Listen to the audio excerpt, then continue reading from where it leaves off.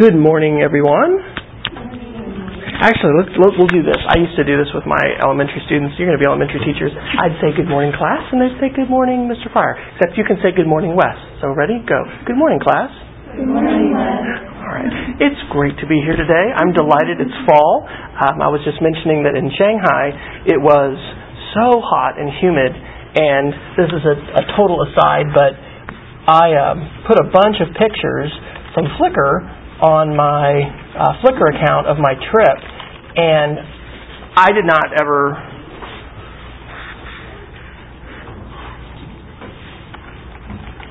really know what the World Expo was, but it's like the World's Fair, and so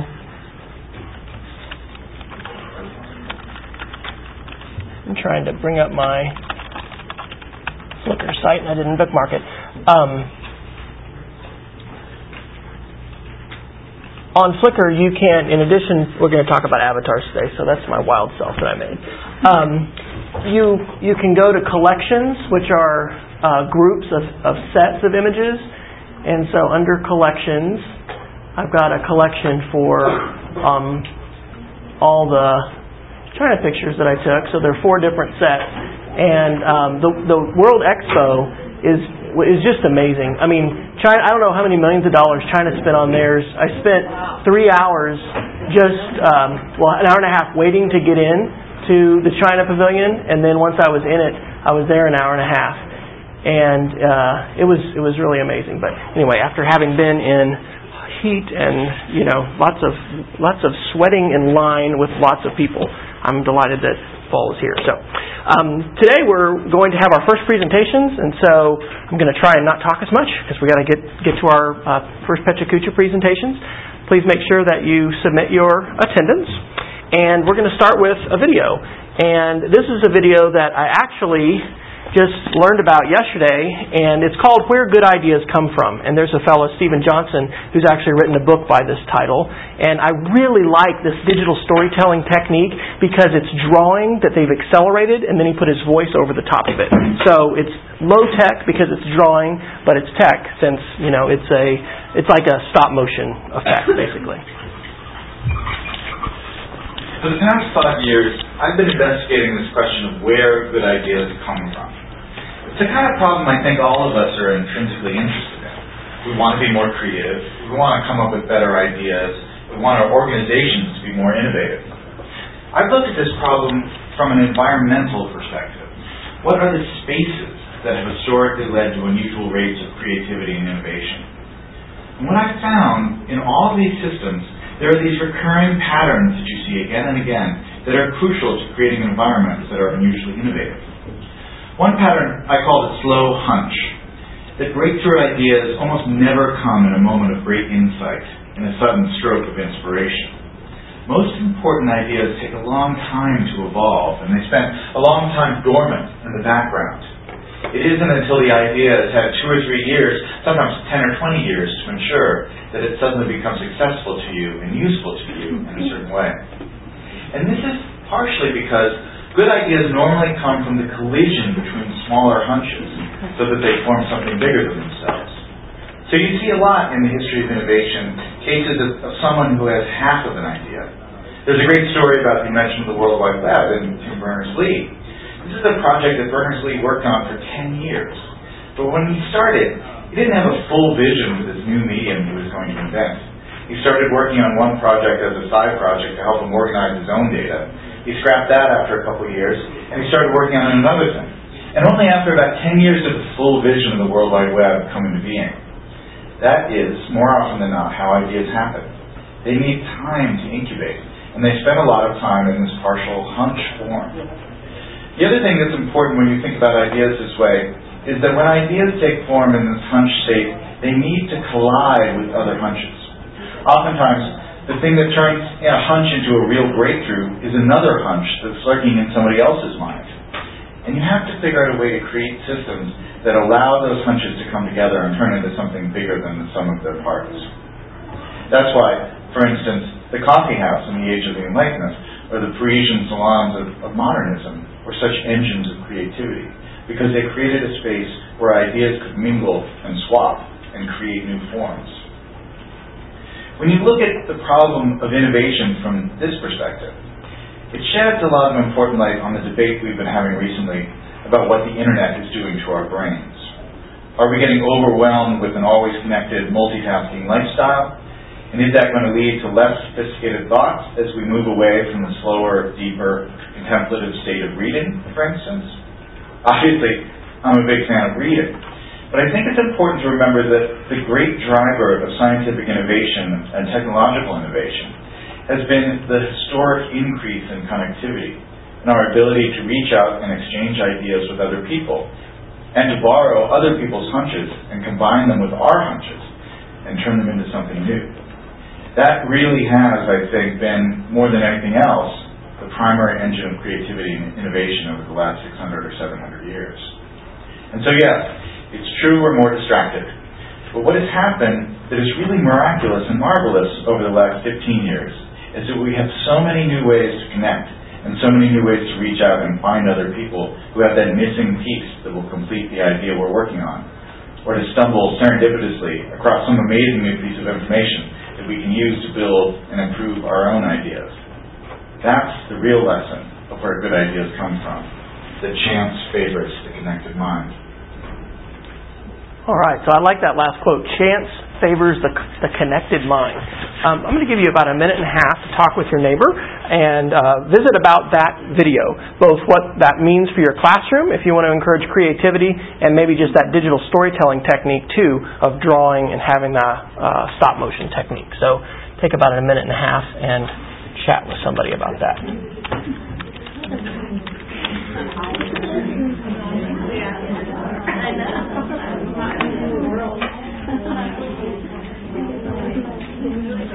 What do you think?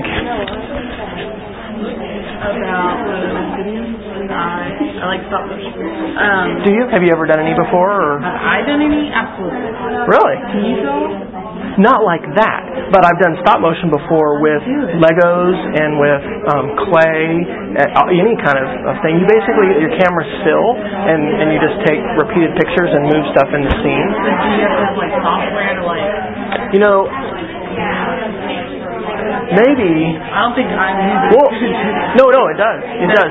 Yeah, you can do it with any camera because you have to keep the camera still and just take repeated pictures. And then you do have software. iMovie can do it. It'd be a good thing for us to talk about in our class. Since it's not built in the syllabus, maybe that's something I can put in a little later because there's free software. I've done week-long camps for kids, like doing like Lincoln Log, digital stories, and Lego ones. Yeah. They take a long time to do. I mean, exactly. I would like to know how much time it actually took to do the drawing. And to record the voice in like 2 minutes. Yeah. Well, it makes me think of how important food is for sharing. Like people that have like coffee shops and places that you have to basically mingle and be able to share ideas.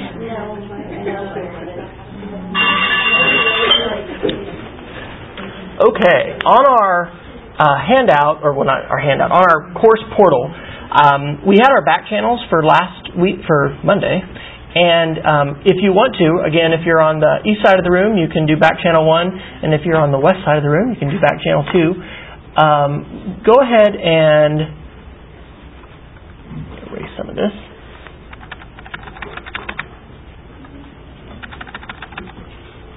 Go ahead and use the bottom of the back channel to put in, we'll say, responses to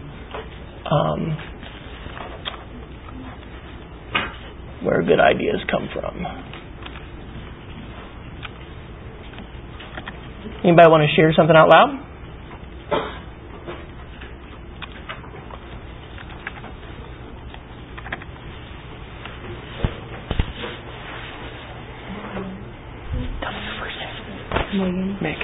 Megan and I were talking just about stop motion and how fun it is and how much time it takes.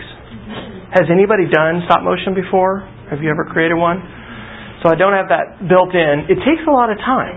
It really needs a tripod and a camera, and just keep the camera still, and you take repeated pictures. But then you just display the images, over and over, and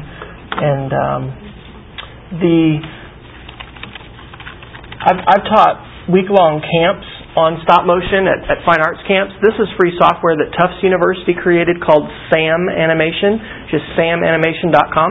It's a free program that runs on Mac and Windows, and basically it just takes your still pictures, puts them together, and then you decide how many you want shown in a second. Does anybody know what full-frame video is? Like when you're just watching TV or watching the movie, how many frames are there per second? Do you know? A lot, yeah. You know, like approximately how many? No, it's not that many. In order to create the illusion of motion, it's got to be a certain speed, and it's actually about 30 frames per second. I think it's like 29.97 or something, but 30. So if you are half speed, you're at 15 frames per second. If you're, quarter speed, you're 7 or 8 frames per second. I mean, that's how many frames for each second that it's on. Think about this. When Star Wars was first made, they didn't have advanced ways to do lightsabers, so they had special effects guys that literally painted on top of each frame of the film where the lightsaber was. That's how they did that. So that was really time intensive. Now there's fancier and faster ways to do that. So, anybody else have a thought or a comment about either the digital storytelling technique or the idea about that Stephen was talking about as far as collaboration? Come on, someone be brave. I'm not going to bite you. No one's going to bite you.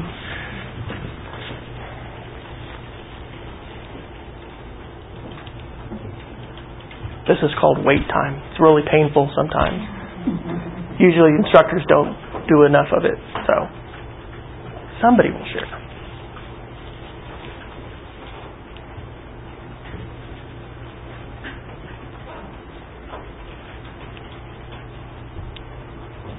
If I had my way, we would actually meet first in a circle in a room without rows and computers, because it's very challenging to have a class feel and a community feel when everybody's behind their screens and their rows and stuff. But come on, somebody share a response, just a thought. Good ideas are the combination of your own ideas and somebody else's ideas. Yep. That allow those hunches to come. And a lot of times people mistake creativity for that thing. They think, oh, they got struck by lightning, woo, brand new idea. But usually, for me, definitely, it's when I hear this, and I hear this, and I kind of put it together, and that's how creativity works.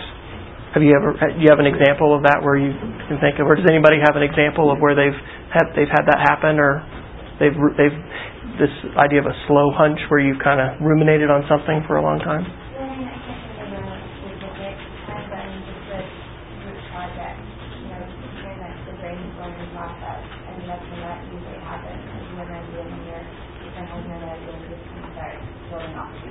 Right. Yeah. And that's the power of being able to get together. So the way that I heard about this particular resource was I use a tool called friendfeed.com, and friendfeed aggregates different things that people are sharing. So I use Google Reader, and I share things that I read there. I use Flickr, I use my blog. So 11 different sites that I use, all that stuff gets shared into FriendFeed. And so you can subscribe to other people who are also sharing things. And I just had my computer on yesterday, and I happened to see Liz Davis, who lives up in the Boston area, and she had shared that. But these are things that lots of different people who I'm subscribed to are sharing right now. So this is a way, one of the coolest things about technology today is, when I started to teach in the mid-90s, I was really blessed to have a great teacher next door and a great teacher across the hall, and they helped me out, they taught me a lot, and hopefully you'll have that same experience when you get your first teaching job. But we are no longer limited to just being influenced by the people we have physical access to, or the people we get letters from. This kind of ability to be influenced by others is really a powerful part of social networking and The face-to-face is very important too. And like you said, for a group project, I mean, there's some energy when you get together and you're sharing and talking, and it's synchronous together.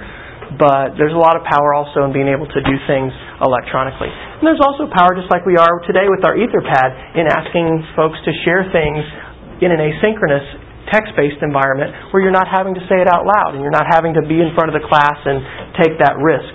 A lot of times that's how we limit sharing in class, is who wants to raise their hand and who wants to say it in front of everybody. And there's a lot of ideas that people have that for whatever reason they're not going to share in that format. And also, good ideas don't always happen right when the teacher says, hey, who's got a response? Who's got a thought? That may be something that comes later. So, before we do our Pecha Kuchas, I want to do the app share. And the reason I want to do this is, actually I've linked an article on our page for today called The Web is Dead. And Wired Magazine is a magazine that I actually do subscribe to the paper version, but it's mostly available online too. And this article in the August issue by Chris Anderson is basically talking about this graph. And this graph is showing time on the bottom, 1990 on the left, the middle is 2000, and 2010 is on the right. So this is a 20-year period of time.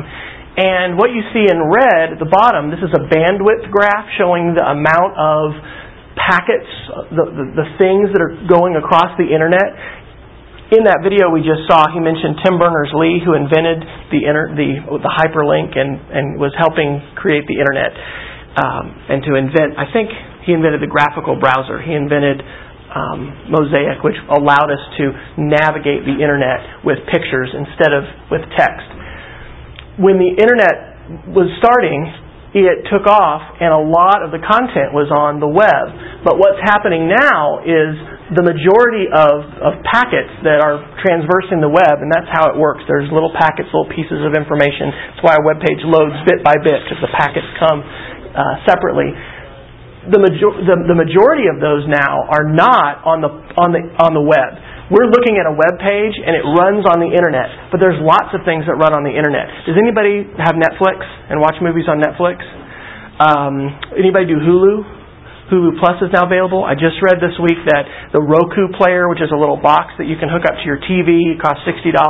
Hulu Plus is coming, and it has recorded television shows. So if you don't catch them live or you don't have a recorder, all of that stuff, Skype, all the stuff that's on iPhones and Android phones, that's not the web. It's stuff that's going over here on the separate part. And I really believe, and I could be wrong, but I really think that when you're in your classrooms, and what's the soonest somebody's going to be applying for a job? How soon will that be? Is anybody going to be applying in a year? Are we 2 years off? 3 years? About 2? Okay. I really think that apps and devices like this are going to be a lot more prevalent even than laptops and stuff like that in school. So it's important to talk about apps. So the app share that I neglected to share last time, but I had linked on here, was a little program that's called StoryKit. And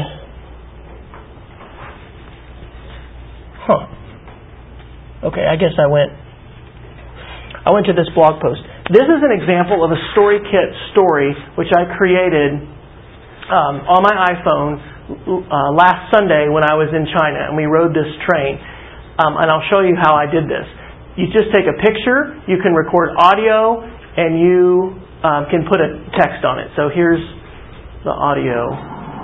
This is a photograph taken outside our high-speed train, which we're actually on right now as we return from our trip from Suzhou. And Gail just saw that we were going about 284 kilometers an hour, which you think is how fast? 176 miles an hour. So we are seeing the countryside whisk by us, and it only took about 30 minutes to make this trip from the South train station in Shanghai to Suzhou's train station.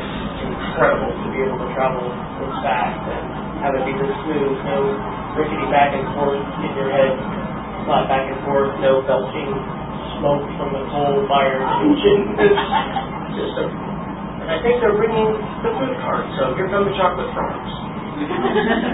All right. So, one of the things about taking a trip is you'll remember so much right then when you've taken the trip, and then take a month or 2 months and you forget a lot of stuff. So it's a lot of value in recording things and not just taking pictures. One of the things that's very cool, we went to Suzhou, which is outside Shanghai. Shanghai has about 22 million people. Suzhou, I think, has about 6 million. The city has been a part of the Silk Road kind of forever. I mean, maybe 5,000 years. We saw a pagoda that's over 1,000 years old. We went up in this one, which has been reconstructed. It's called the Beizi Pagoda. It was 11 stories high. I thought it was interesting because there was a swastika here on this Buddha. The swastika has a long history before Adolf Hitler took it, and it's in different cultures. You can actually record more than one voice. So I could click on this and hear my voice, but Chris Betcher, who's from, I'll let you guess where he's from.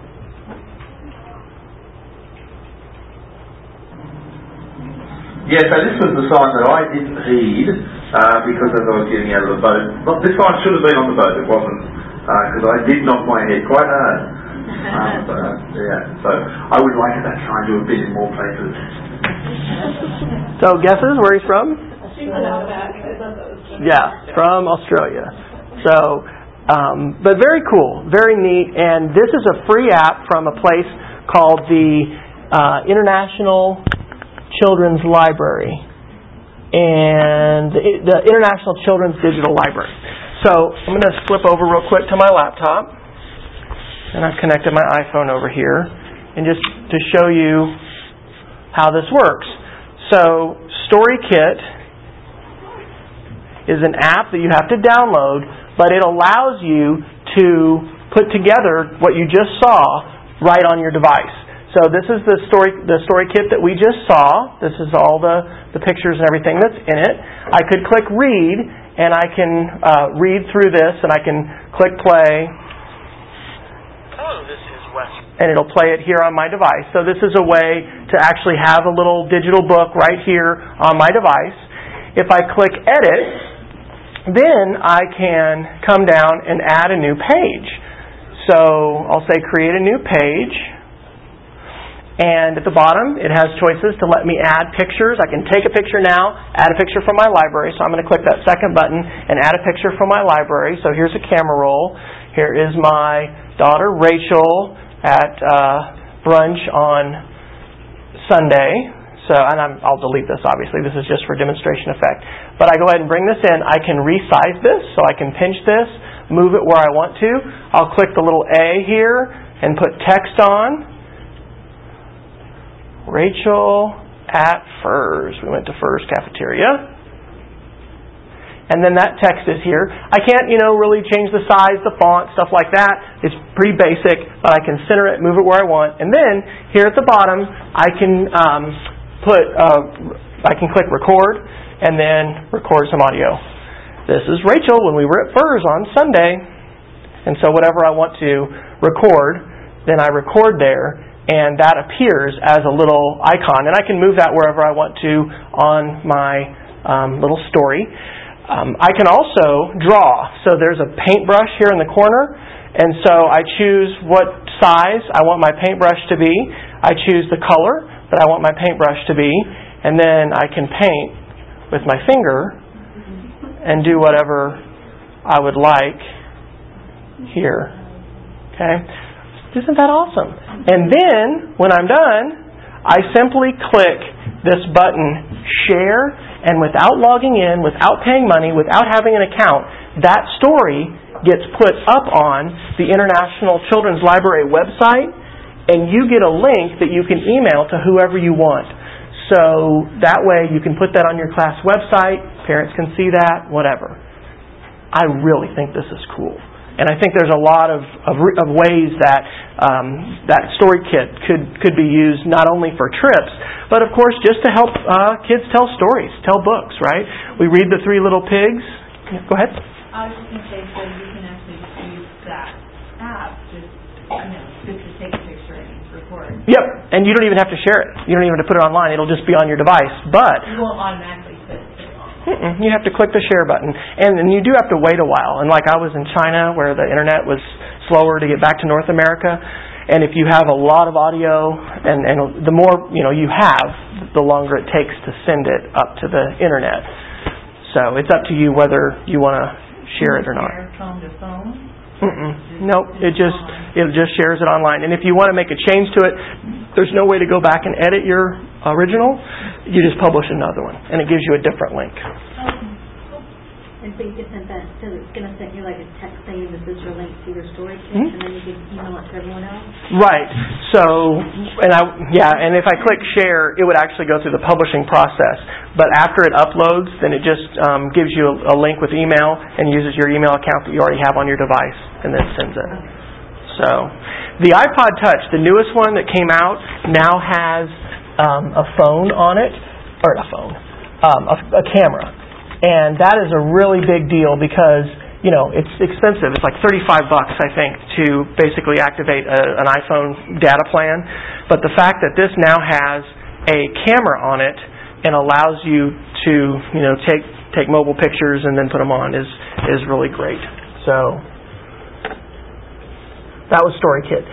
The other app that I want to share is called Brushes. And Brushes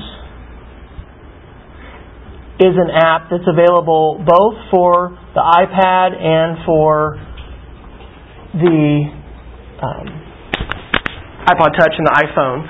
So the fellow who's on the right is named Marco Torres. This is a picture in Maine. This is Bob Sprankle, who will probably listen to some podcasts of his kids later in the year.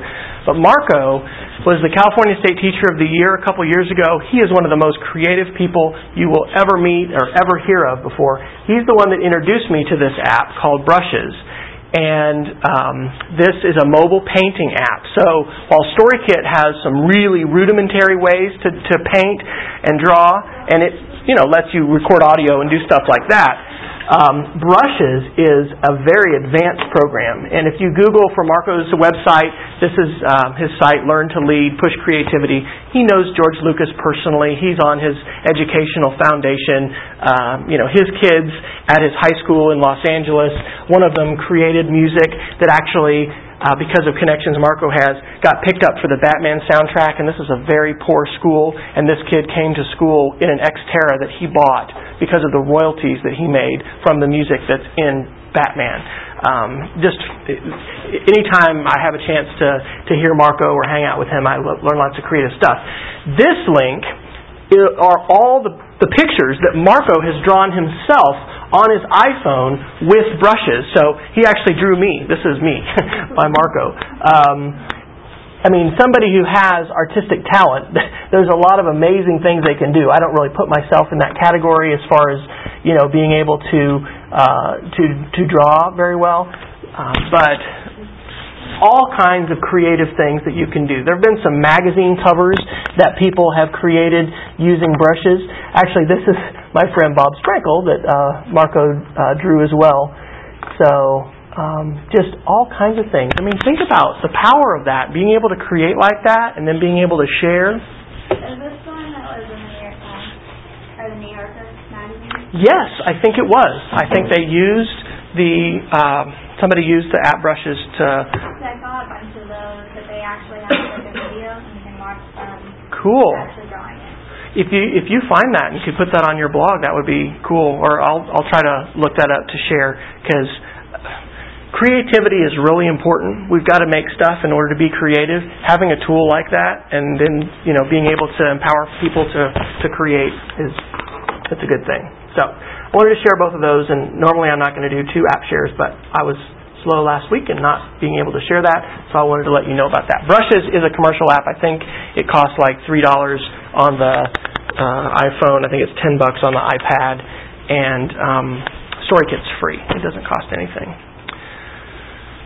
All right. Well, we are going to do our Pecha Kucha presentations, and then we're going to talk about our own VoiceThread assignment that we're going to do, extend a little bit more some of the discussion we had last week, and I'm going to, as part of that, we're going to make avatars, and I'll show you some websites where you can do that. What we're going to do for our Pecha Kuchas is when the person comes up who's going to present, what I'm going to ask you to do is, on our website for class, there's a link that says Online Evaluation Form. When you go to Assignments, also here, and you go to Pecha Kucha, I've also linked it right here on number 5. Use this online peer evaluation form. That might be easier to get to. But it's here on our class for 29 September, and it says Online Evaluation Form. And this is just a Google form that I've created that we're going to use to do peer evaluation. So I'm going to want you to fill out one of these for each person, and then I'm going to provide this evaluation information along with my own to each person. Bless you. But it's not going to have your name on it. Okay? So you're going to select who's presenting. So whoever wants to present first, let's say Danielle's going to go first, which she doesn't have to, but when she goes, you're going to type the subject or title of her presentation. You're going to put your name. This is the part I'm going to take out before I give it to Danielle. All right? So please, share openly. Danielle's not going to come back and get you and know, oh my gosh, look at what, Mary wrote about my presentation. Because I'm going to take that out. But then there's several scales for you to evaluate. Image selection and quality, pacing and fluency, maintaining attention, the Pecha Kucha format, and remember they can either do 10 seconds or 20 seconds. And then some blank places for feedback. Technical feedback, content feedback, ways to improve, and something new that you learned. So I'm going to give you a little bit of time. Obviously, these are going to go pretty quick, and there's a lot of fields that are in here. But this idea of using a rubric to evaluate and then giving you all a chance to get feedback, all of you are going to get a lot more feedback as a result of us using this than, if it was just me writing the feedback. So anybody have a question about the feedback form? Okay. Would anybody volunteer to be our first? And I should have. You know what? I'm going to try and bring some food and some other. We need some prizes. Will you go first? Okay. And you are Liz? All right. Liz, do you have any questions before you get started? No. Oh, I haven't. Okay. We are recording our audio, and I'll just leave this on the table. If you make some kind of an embarrassing mistake and you want us to take that out of the audio recording, we can do that. I really don't think there's probably a lot of people who are listening to our audio besides our class, but just like we've got people who are absent, sometimes it's basically a way to provide that opportunity to listen in on if you've missed class. So, okay. Are you ready? Yeah. Do you want the lights to be turned off? Sure. I'll do that, and then you can just. It's up to you. Yeah, that's fine. I just didn't know if it would be easier. Yeah, it probably shows up a little bit better. Okay. So. All right. Okay, so I did my trip to England. I love to travel, and so I thought, if you ever go to England, these are the places that I think you should go to. The first being the Tower Bridge in London. This is the famous bridge of London Bridges falling down. This is it. You can pay lots of money to go under it if you wish, but you also get to see some really cool sights in London. So definitely go to that. This is the Royal Yacht of Britannia. This is the ship that Queen Elizabeth and her family take to go on vacations. It's like a mansion, but in a ship, and you can go in. It's super cool. You can't take pictures inside, hence why I'm only on the deck. But they also had their honeymoons on the ship. So, the Eye of London. This, I went on it. It was kind of cool. But you do get to see a lot of sights. It's $20 American money per person, and you stand and take 30 minutes to go all the way around. I mean, it's up to you. So, but you do get to see a lot of cool things. Big Ben. I put this up because it's famous. It is quite big and it is quite long. But it's a beautiful building. I couldn't go in there when I went because there was a lot of construction going on. I really wish I could have, and I actually don't know if you can, but it's just really, really pretty, and it's actually quite amazing to see in person. Buckingham Palace. This is where the Queen lives when the flag is up. That means she's home. Like you can see, every single morning, people are just lined up. You cannot go inside, obviously, for very obvious reasons. But it's just really cool to see. And also they have changing of the guards, which I'll go over in the next slide. teaching them the guards. This is a ceremony. It takes an hour and a half for the guards to literally just change places. There's music, there's a parade. I mean, it's like they go all out. But it happens every single morning, and this has been going on for forever. So it's really cool to see, but it is a really long process just to change guards. This is the Bennett home from Pride and Prejudice for those of you who love the movie. You can't go inside the house, but there is a museum that's connected to the house and the gardens that you can go see, and it's really cool because you get to see like the costumes they used and how they made the movie and things like that. And I was actually able to stand where Mr. Bingley was trying to propose or practicing to propose. That was fun. These are the gardens. This is in the backyard of the Bennett home. I put this picture up because I love it, and also just throughout England there's tons of gardens. So, really anywhere you go you'll find a garden just go there and have fun. It's just so much fun and beautiful. So I would just definitely advise you to go to any garden you see. This is King's College Chapel. This is one of the many chapels that England has. You can't take pictures inside because kings and queens are buried there. I did go to a church service, which was really interesting, but definitely advise you to do that. This is the city of Ray, also known as the city of mermaids because it is by the coast. It's just a day where you don't really feel like going to cathedrals and all these things, and you just want to shop and have a good time. And also you can get really, really good fish and chips here because, again, it's by the sea. So I would definitely go here. And this is Heber Castle. This is where Anne Boleyn grew up. You can actually go inside the castle. Again, you can't take pictures, but you get to see her rooms, you get to see the clothes she wore, you get to kind of figure out the history or learn about the history, the type of food and all that stuff. It's really, really pretty, quite dark inside, but I still like it. This is Warwick Castle. It's kind of like the Six Flags in England. It's really more for kids.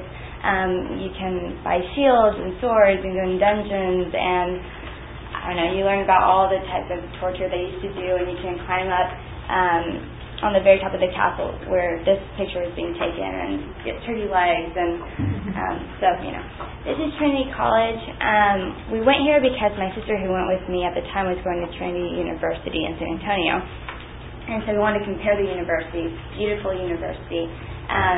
It's in London, so you're right by like all types of markets and stuff, but it's very different from UNT. So this is the courtyard in Trinity College.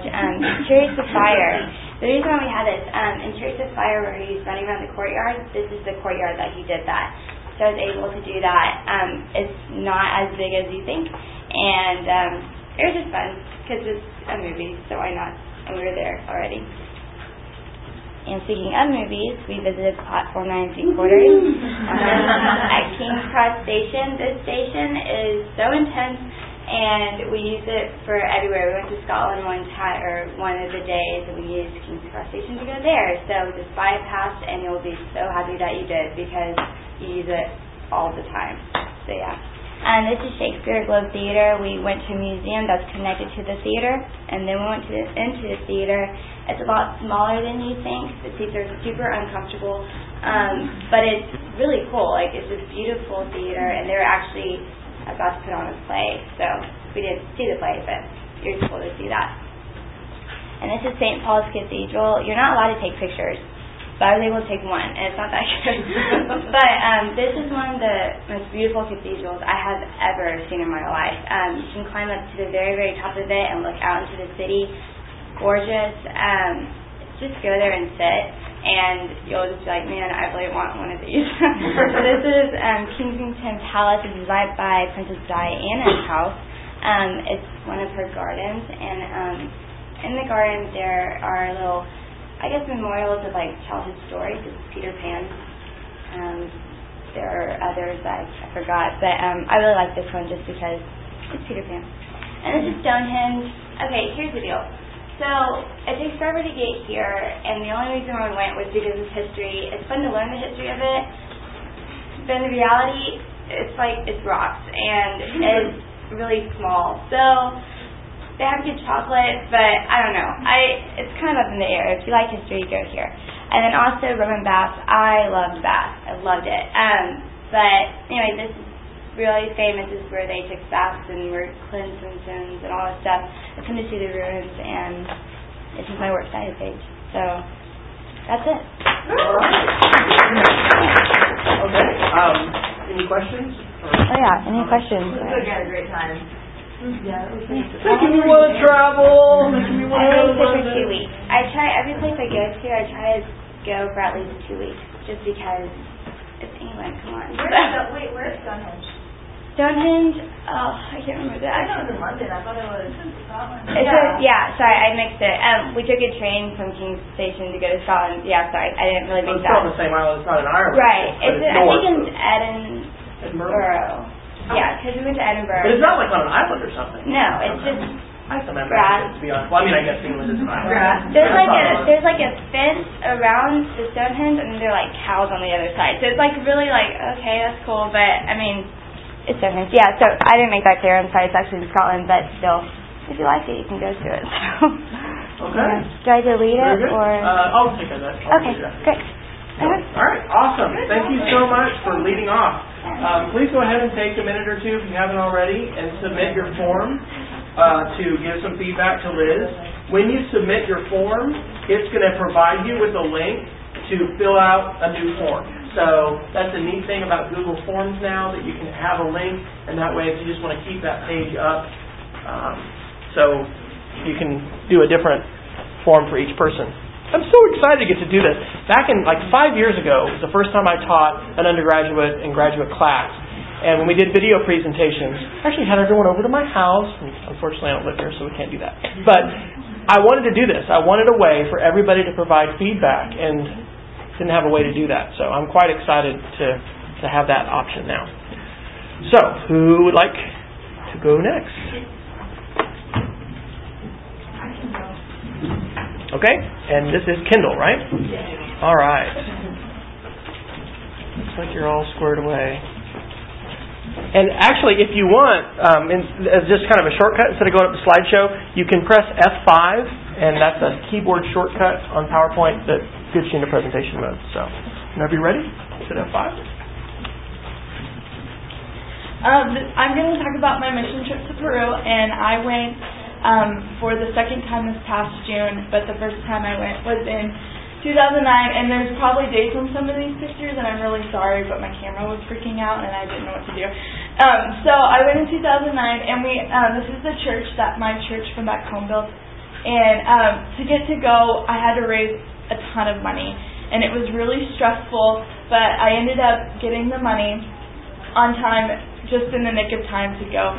And so it was definitely a God thing that I got to go, and it was such a great experience that I'm so glad that it came through. And when we left on a Friday afternoon, and we went to Houston Airport so we could fly out of the international airport there. And you see people waving to us, and it's because there are a lot of parents.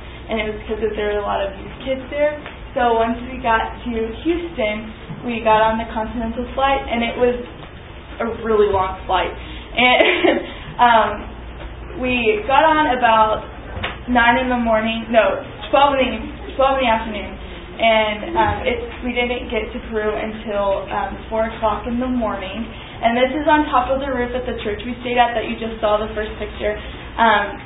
It's on top, and you can see over Peru right now. And as you can tell, it's not the nicest place on earth, but it has my heart. And in the background, you can see the Andes Mountains. And actually, on the first day, we went up onto this hill, and you could see the Pacific Ocean on one side, and then you could see the Andes Mountains on the other side. And it was a time when I wish I really had a CyberShot camera so I could just go like this and I could see it, because it was so pretty. And after we went to there, we went to this really nice place and played soccer, because we always play soccer against the Peruvians, and we always lose. It never fails. And they're just really good. And we try really hard, but this is one of the only places that has real grass. You will not see real grass anywhere, so it was really cool to see that. And then on Sunday, we went to church, and their church service is really weird. but they have Sunday school in the morning, but then they go home, and then in the afternoon you get together with your church then at around 3 or 4 o'clock, and then you go and meet up to the church that you saw in the first picture, the main church campus. During the weeks we worked, and this is a medical clinic, and I really didn't have pictures of people handing medicine to people, so these are people who work in the medical clinic, and there were a lot of patients who came in, and it was really cool to see the need that they needed. And we also had an optical clinic, and you had to be really careful to not, because some people would come in and be like, I want glasses, but I just want them for my looks. And so you had to be really careful to not give them to people who didn't need them, but you had to give them to people who really did need them. And most of the time, people really didn't need them, so it wasn't a big deal. We also had a dental clinic, and as you can see, we're cleaning his teeth. We pulled teeth, and it was kind of painful for me. I wasn't even getting it done, but it was really hard to see them. And we also cleaned teeth. That's mainly what the students did, and we used this fluoride that we brought. And we also had a construction team, and we actually built a church while we were there in Kucha, and it was really cool because when I went back this past year, it was finished, and it was really cool to see what had been done, and that we helped with that. We also taught English, and in the morning I taught English, and then in the afternoon I worked in the dental or in any clinic that really needed it. And so it was really fun because this school is run by the people who are the pastor of the church that's right next to it, and it was so fun. We played soccer with them on their free days or their free time. And we also did vacation Bible school after all the clinics were done at around 4 or 5 o'clock in the afternoon. And this is where people, just the kids came and they did crafts and whatever else. We sang songs. It was kind of like a church service that they had there, but it wasn't really. It was more a vacation Bible school. And this is a town in Peru. And as you can see, those are the Andes Mountains right there. But right here, it's really pretty back there. But then you look at this neighborhood, and this is one of the poorest neighborhoods in Peru, and it broke my heart, but it was really pretty.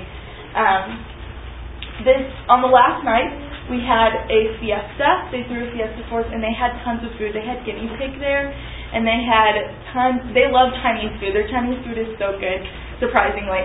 And they danced for us. We had a big dance party. They're really good dancers, by the way.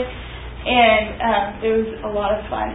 This is where we slept. We slept inside the church, and it was really cold, so we had to have a lot of blankets because we were down there in the summer, and it was their winter, and so it was really cold. And it's only really at night. It wasn't as cold during the day, but a rooster would crow and wake us up every morning, and I hated it. And this is the food. It looks really nasty. I'm sorry, but this is the food. And I didn't like it that much, but there's a lot of people who do like it, and so I'm just really sorry if that looks nasty.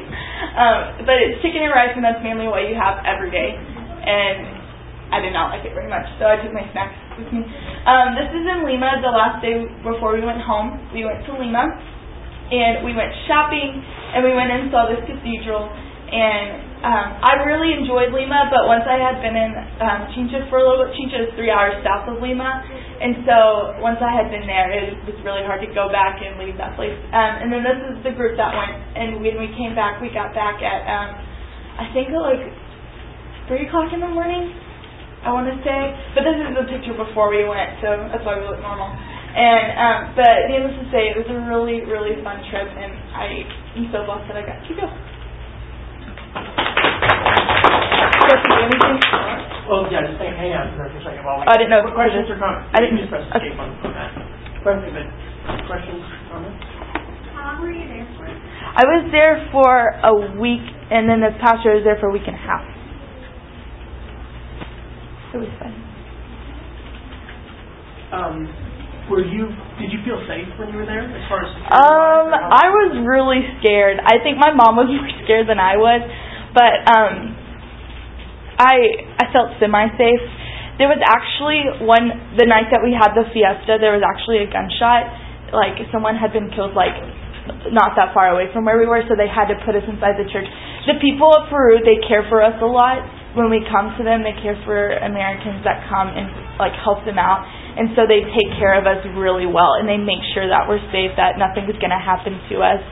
So it's really good, and we traveled in groups. And so we weren't really out that late at night. We did go to a square, and I would get scared sometimes. Like this past year, we went out onto the square to get ice cream. Their ice creams are really good. And there was like this parade going on, but then I thought it was something else because I heard like a car backfire, and I freaked out.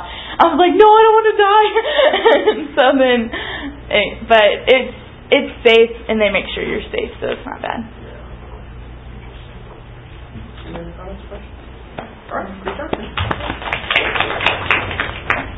Please take a minute or so, get your comments in there for Kindle. Is the form working okay for everybody? Has anybody gotten an error? Okay. All right. We have Natsanet and Danielle. All right. And you're going to do Inspire model, so this is 10 seconds each, right? Yeah, I talk really fast, so I was definitely afraid of the 20. Okay, just hit F5, and this is Danielle. Okay. All right, well, I did graduate in high school. What's next? I've dedicated my project to my little sister because she's a senior in high school. She doesn't really know what she wants to do in college, so she just wants to really major in photojournalism, so I figured I'd help her out.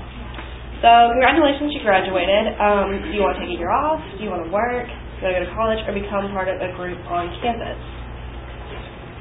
And then, of course, being in college is just another day in paradise. It's so much easier than high school. That's why so many high school students are ready to get out of there. The truth is, college is actually work. In college, it's easy to get lost. There's just way too many people out there. And that's why I suggested for her to join an organization here at UNC. I recommend her to go through formal recruitment, go through and rush a sorority. It's a way to have an immediate group of friends, and you can get involved with other organizations. So it's like the first step. But then again, all Greeks do is party, and they get super wasted on the weekends, and they're just like the movies and the media, and that actually is all false. Okay, so these letters above, they were all Greek to me at first. I didn't know what they meant. And after getting to know the other organizations on campus, you get a better understanding for what they actually represent. How do you get to know that? Because you get to work with the other groups and participate with their philanthropies and the community services offered on campus and their events throughout the whole year. As far as becoming a Greek, you need to also think about becoming a scholar because it's more important because actually you're initially here to get an education. So a lot of them require GPA requirements and study hours. As far as being a group, you have leadership positions. I've been the panelized delegate, the house chairman, and I'm training to be the treasurer for my sorority for all of next year. As far as athletics go, they're not over after high school. You have intramural sports, and then you have the opportunities to participate in Greek Week or homecoming at the bonfire and do stuff. As far as fraternities go, they display different acts of brotherhood long after graduation. These men can potentially be the ones that help you find a career. I feel that not only do I have friends in my sorority, but they're my second family. I'm not from around here, so I just can't go up the road to visit my family. And I know these girls will be at my wedding and many more events in the future. As far as the founders go, fraternities, they worked hard to provide the values and traditions, and they want to be carried out through their legacies and what they strive for the future of the chapter. As Greeks aren't allowed to throw parties and plan events just because they want to. They actually have to get it approved by Panhellenic and Nationals prior to holding the events in or out of this facility. A paint war pictured above is Greeks with other activities going on. This is an opportunity to have fun, but then you get to know the other organizations on campus. Through Panhellenic, sororities and fraternities are randomly assigned to each other throughout the year. So that way it's fair, and then it also serves as a networking tool. As far as an example, Greek Week and Homecoming, we nominate the leaders to be in charge of the events taking place for the week. And they meet, plan, collaborate ideas far in advance. This is a picture of a mixer. Their day party is formal. Pictured above is a mixer at a bar. Underage and pre-drinking are not tolerated. So once you are at the bar and you're of age, you can actually drink.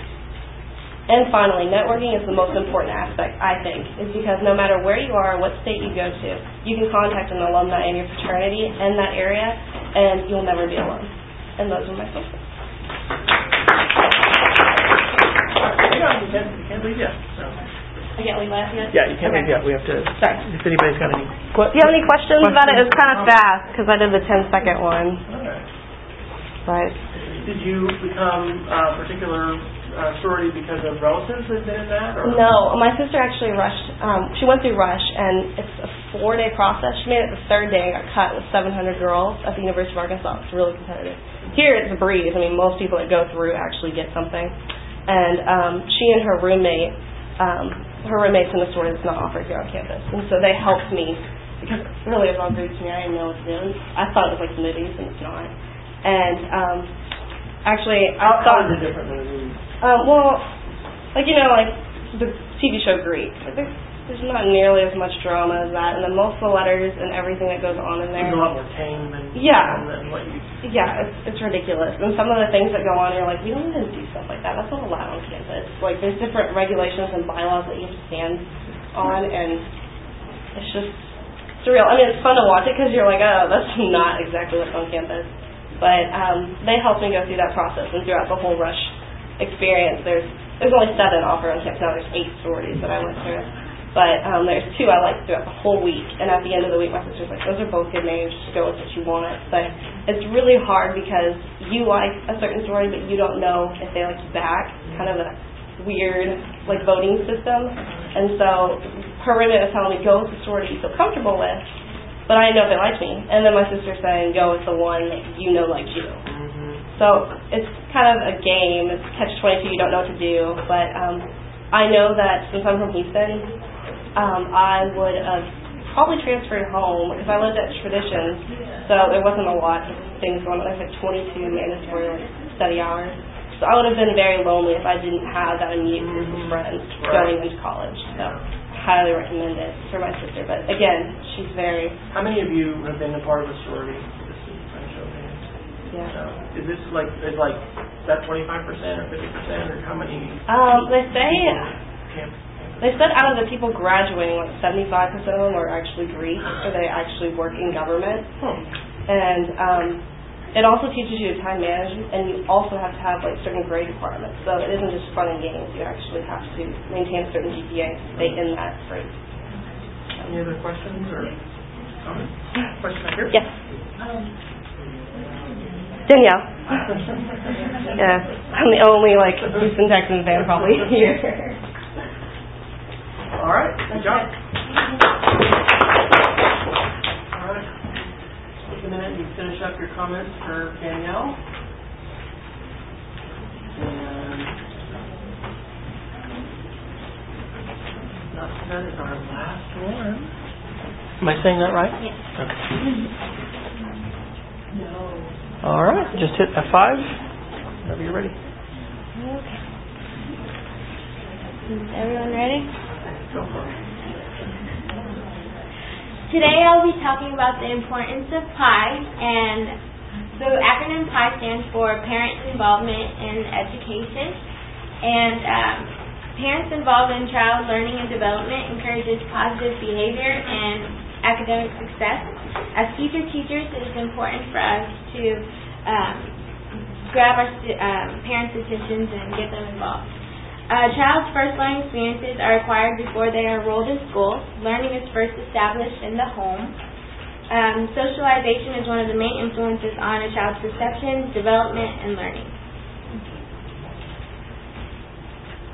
It is important for families to provide an important, loving, and caring environment because children start to explore the world at a young age. Parents can encourage great behavior by being role models and use parenting styles like authoritative parenting, which helps the child talk things out and make rational decisions. A home environment that encourages learning is critical in academic success. And if parents do not support learning, and if we do not have them instilling the value of education, we're missing an important piece of the puzzle of development. Some parents have a fear of helping out in the classroom and are not comfortable with the idea of being the second teacher in the classroom to their own child and to other students. So, and some parents may not be familiar with volunteering and may be confused about what they are required to do and how they can participate. As teachers, it is our responsibility to make them feel welcome in the classroom. It would also be a good idea to invite parents to be involved early on in the school year. Ways we can do this is by open house and showing them different ways and suggestions that they can help in the classroom. You're going to have a lot of different types of cultures and ethnicities in your classroom, and it's important to get those parents or non-English speaker parents involved too. A way you can do this is by asking your students to collect an artifact from their home that describes their culture, and you can have them bring it to show and tell. And sadly, some parents do not show much interest, often say that they don't have the time or energy. And ways that you can get them involved is ask them to, like those parents that have access to internet, locate material related to class studies or research for the assignment. Some parents might not know where to start, so they may feel overwhelmed or stressed out about helping out. You can give them suggestions like reading aloud at home, sending home questionnaires, or ask them to do parent-child interviews. A way I can get the community involved in learning is, say the students learn about recycling. I will have them do a poster about all the things that can be recycled and maybe post them in the neighborhood.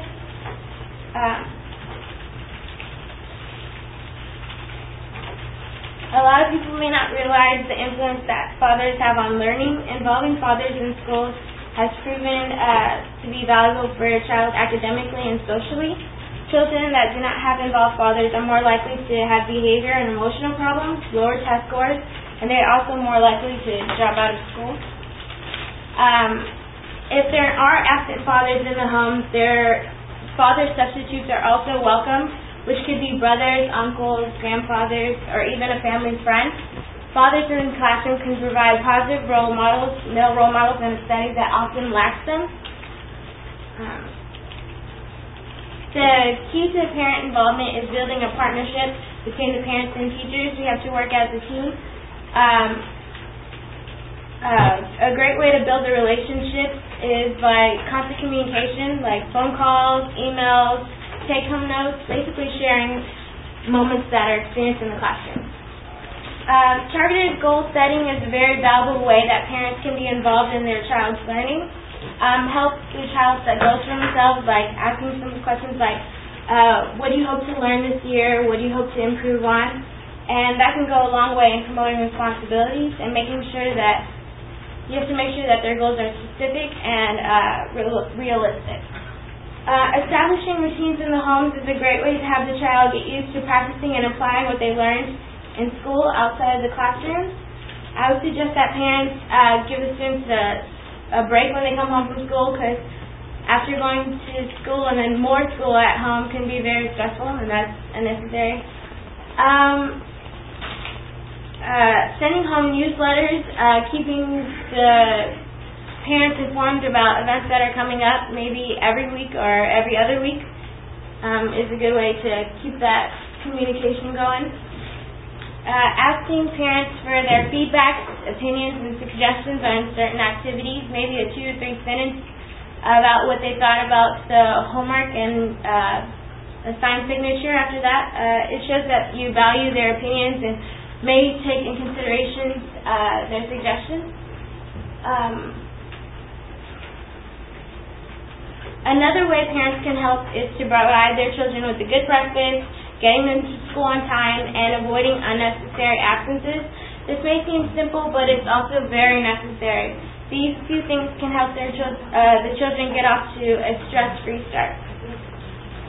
Positive reinforcement goes a long way to motivate and encourage people to keep good work going. As teachers, it's also important to give your parent volunteers the recognition they deserve by letting them know that they're appreciated and respected. We have to remember that parents actively involved in their children's education are sharing the free time to support not only their children but also to support us as teachers as well. Teachers also need to instill the value of a great education in each of their students. We need to let our students know that with a great education comes more opportunities and endless possibilities.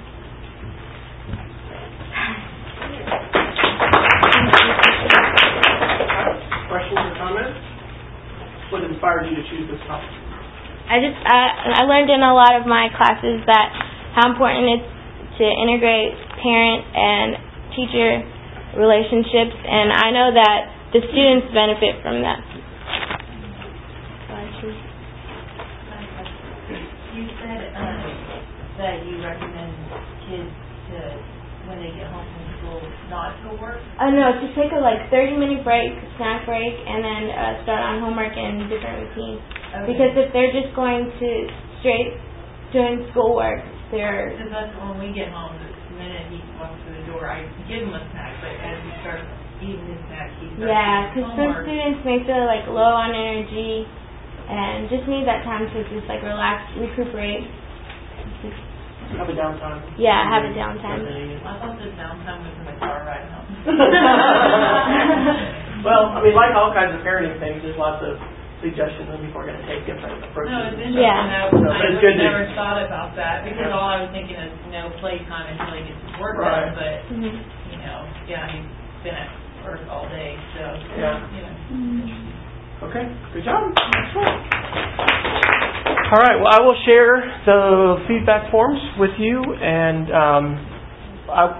now let's talk a little bit about the Moodle, because that is how all the confidential stuff for our class is shared through the Moodle, and we want to make sure that everybody has been able to log in and get to that. So let's talk about that a little bit. Overall, for our syllabus, one of my goals this semester is to basically front load the class so that your work is going to be done before the end of the semester. Most classes, you have a lot of stuff at the end of the semester. You'll have tests to study for, lots of work. So my goal is for us to get our projects done as we go along, give you time to get them completed. But I hope that the end of the semester is no big deal. As far as the exam, by Monday, I will have all the possible questions that will be on our first exam, and my philosophy on that is not to have a gotcha, surprise, kind of thing. I'm much more about learning to use these tools and creating stuff and getting the experience creating them. But that exam will be in Moodle, and hopefully nobody will even want to take the final. If you're good with your first two exam scores, then you won't even have to take the last one, but if you want to, you can, because it's the best 2 out of 3. But anyway, we've kind of skipped in order. We did digital storytelling before GeoMaps, so we're going to do. I'll introduce GeoMaps next week, but digital storytelling is really our third project, and so that's just kind of a philosophy thing where I'm going to try to get our projects done, before the end of the semester. So hopefully this class won't be a lot of stress for you as far as needing to get lots of things finished at the end. Let's talk a little bit about the Moodle. Raise your hand if you've been able to log into Moodle. Have you been able to do that? Good. Okay. So, does anybody need some help in getting logged in and being able to get to our course? If you do, go ahead and chat with me after class, and you can also send me an email, and we'll figure out what we need to do to get you in there. You can't get out of the edit mode? Out of edit profile. Oh, okay. Yeah, and Danielle was... I think that email has to be your school email. Okay. So yeah, you should use your EUID and use your official EagleNet email. The blog that we set up is a separate site that's not maintained by the university, and that's why we were able to use whatever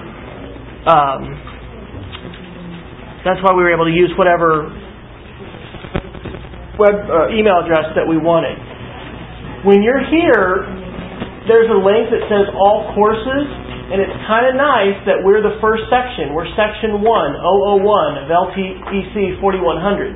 So the first time you click on it, I'll do another one that I haven't done before.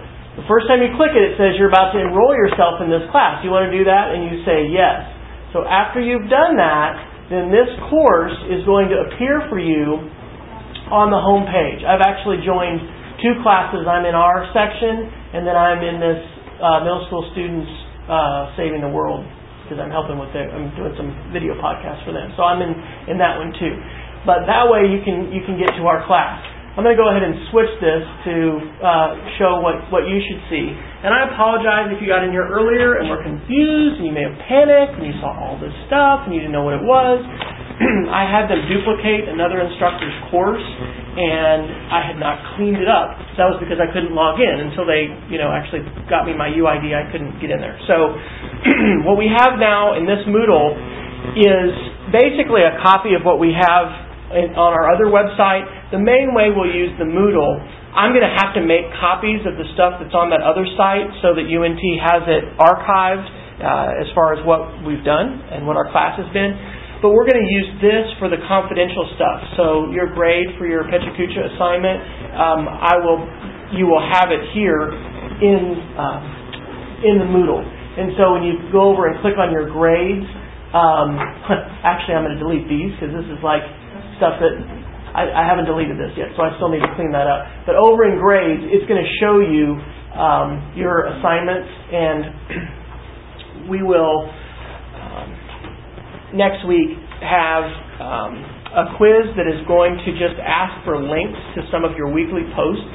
So if you've been keeping up with your weekly posts, you should be fine. But that's going to be, I'll do that several times in the semester just to make sure that you're keeping up with your weekly posts, and I'll, in some cases give you comments and things like that on that. But that's what Monday we'll just have a quiz that I will activate on Moodle, and we will probably even take some time in class to take a look at that and see how that works. So if we've got like 5 posts that we need that you should have done by now, it'll probably just ask you for 3 of them, and it's going to ask you for the link to that. So make sure that you can get into Moodle before next week, and if you're behind on some of those posts, go ahead and get caught up this weekend so that you'll have those posts that'll be on your blog, and I'll have the questions for the exam in there next time. Any questions about the Moodle? Did you get in? Was it a scary? Okay. All right. Last thing we'll talk about in our final 5 minutes is let's talk a little bit about our assignments here at the end, which are 2 things. You don't have a reading assignment, but you've got the Make an Avatar and the VoiceThread Part 2. How many of you have made an avatar of some kind before on some website? So, just one? Liz? You've done that before? Yahoo, right? You can, yeah. Or like Wii, if you play the Wii, you have to make an avatar there. A meme, right? So, there's lots of places where you can do this. This one I used is kind of fun. It's called Build Your Wild Self, and it's from the Wildlife Conservation Society. This is neat because there's no need to, log in or create an account or anything like that. I'll do a girl now. So you choose your options over here on the side, and there's a sidebar slider. And there's just, all these different things that you can adjust. And it starts to get fun when you come here and you can do some animal stuff. You can do different arms. There's sound effects. Definitely have to have a mouse of some kind. Alright, so that's just one example of a site. When you're done, you say send a friend, and what I did was I just emailed it to myself, and then I used a site called Picnic, which I don't know if I've mentioned it before, but it just is an online photo editor, so I cropped it with that. You don't have to use that particular site. That's just one example. On this page, I've got a link for the assignment steps to use the website that Joyce Valenza has provided. And she's got all these different sites that you can use to create an avatar. And so what I want you to do is create one, post it on your blog, and then write a little bit about that particular site. And remember to comment on your Blog Buddies post. So you should get at least one comment on each of your posts, and you need to be checking with your Blog Buddy to make sure you're commenting on them. The last thing is our VoiceThread Part 2 assignment. And most of you took a look at one of the VoiceThread examples from Great Book Stories. How many of you did an elementary one or somebody you thought was an elementary kid? How many of you did somebody that was like an adult, another college student? Okay, because there's a real mix. Anybody in between you thought was high school?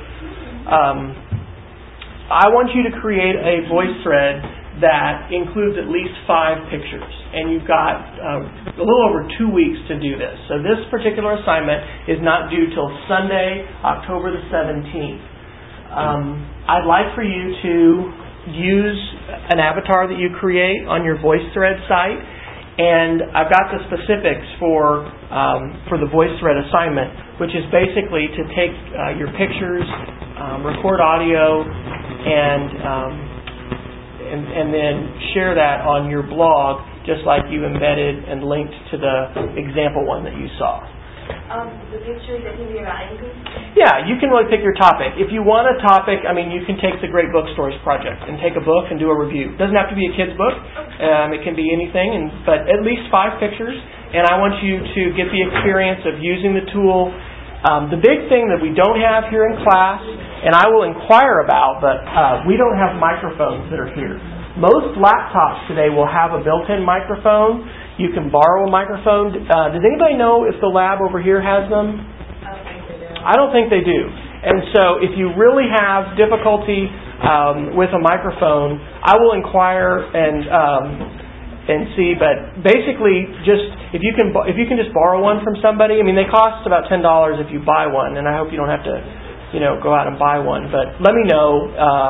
If you need to, there might be that I could loan you one like on a Monday and get it back from you on a Wednesday. I have a bunch of them. The one site that I want to point out to you that I have linked here is called VoiceThread for Education. This is an incredible wiki that teachers all over the world have put together. And let's say you're a grade 4 teacher. You can go into grades 3 through 5, and here are example VoiceThreads made by students in those grade levels about all kinds of different things. So this is organized by grade level, and then you also have special ed, college, library examples, lots of different resources. And this is called the VoiceThread and Education Wiki. So digital storytelling, we're going to be talking more about. There's all kinds of possibilities for what you can do with it. I have a link on here, maybe not, on our VoiceThread page, to the Talk with Media site. This is just the site that I built when we were in Shanghai that gives you examples of different kinds of digital stories, and the idea of a narrated slideshow is, that's what we're doing for our Pecha Kucha assignment. So, on our Moodle, we've got a link to my email. Several of you have emailed me. That's great. Good way to ask questions and things. Have a wonderful weekend, and we'll see everybody next week. If you got questions, hang out, and I'll be glad to try to answer them and help you out. Yes?